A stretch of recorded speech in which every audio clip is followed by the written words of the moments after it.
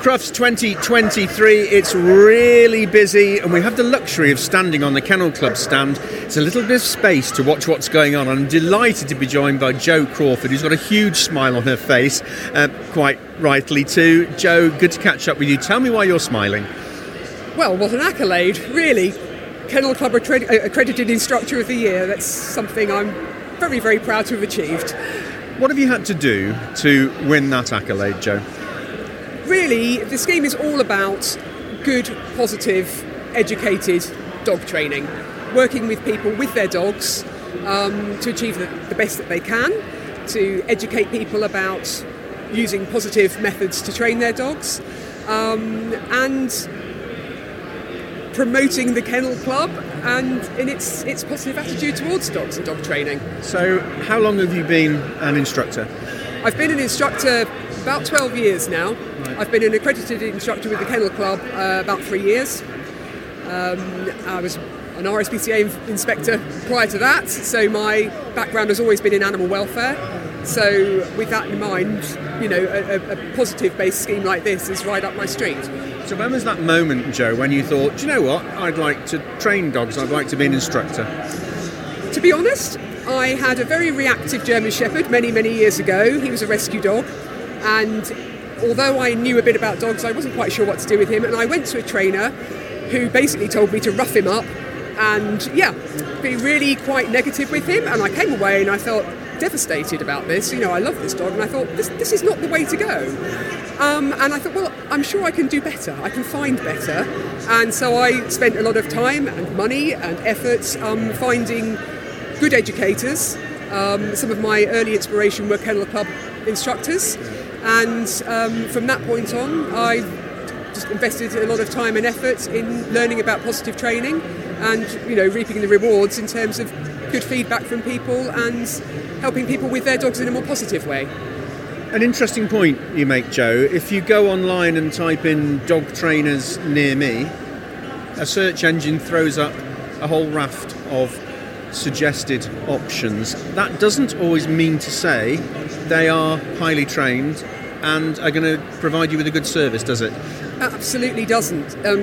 I always urge people to check the trainer's qualifications, but unfortunately, even if people do have qualifications, often the public don't really recognise them for whether they are a good qualification, whether they are properly accredited in any way, shape or form. And this is why I think the Kennel Club scheme is so good, is because people do recognise the Kennel Club.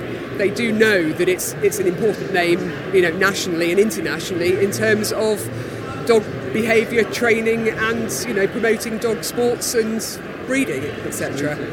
Over the years, I've heard many people reference that there are no bad dogs, just bad owners. Is that fair? I think that's a bit unkind. Often it's more a case that people don't really understand their dog.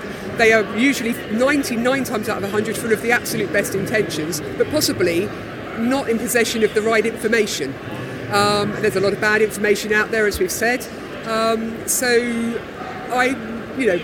Most dogs are good dogs, and most owners are good owners too, but they can be even better owners with a bit more knowledge, and that's what my job is, I think. You must see lots of people with new dogs, and both the dog and the owner have an expectation of what you're going to be able to teach them to do. Are there occasions when you come across ones where people walk in and you think either this is going to be really difficult or near impossible? Those are the ones I love, actually. You like the challenge? I do, and sometimes you know that people do have a very, very clear preconception of what they are expecting, and those are the great ones when you can come out at the end of that appointment with people saying to you, "Oh my God, that was brilliant! That was so good! It's changed the complete way I think." And those are the ones that I'll punch the air and I'll get a real buzz out of, because that is the job. Or it should be anyway. Yeah, absolutely. So just finally, Jo, what advice would you give to people who are looking to find somebody, I mean, obviously you're in East Sussex, but if they're anywhere else in the country, what should they be doing to find a really good dog trainer? I mean, I would always recommend, go to the Kennel Club website, look at the, Kennel Club accredited instructors, find one in your area.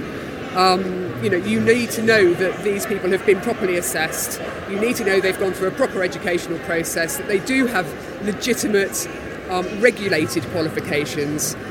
Some of the organisations are awarding their own diplomas, and of course no one's going to fail then, but it's quite an important thing, I think, just to make sure that you are working with a properly accredited individual who is qualified at the level that you need. And I guess dog owners have to also appreciate that this takes time and effort. It's not just a 1 hour session and your dog is fine to be let off the lead and have good recall. This takes time and effort. Yeah, and this is something that is very, very important to make very clear at the beginning.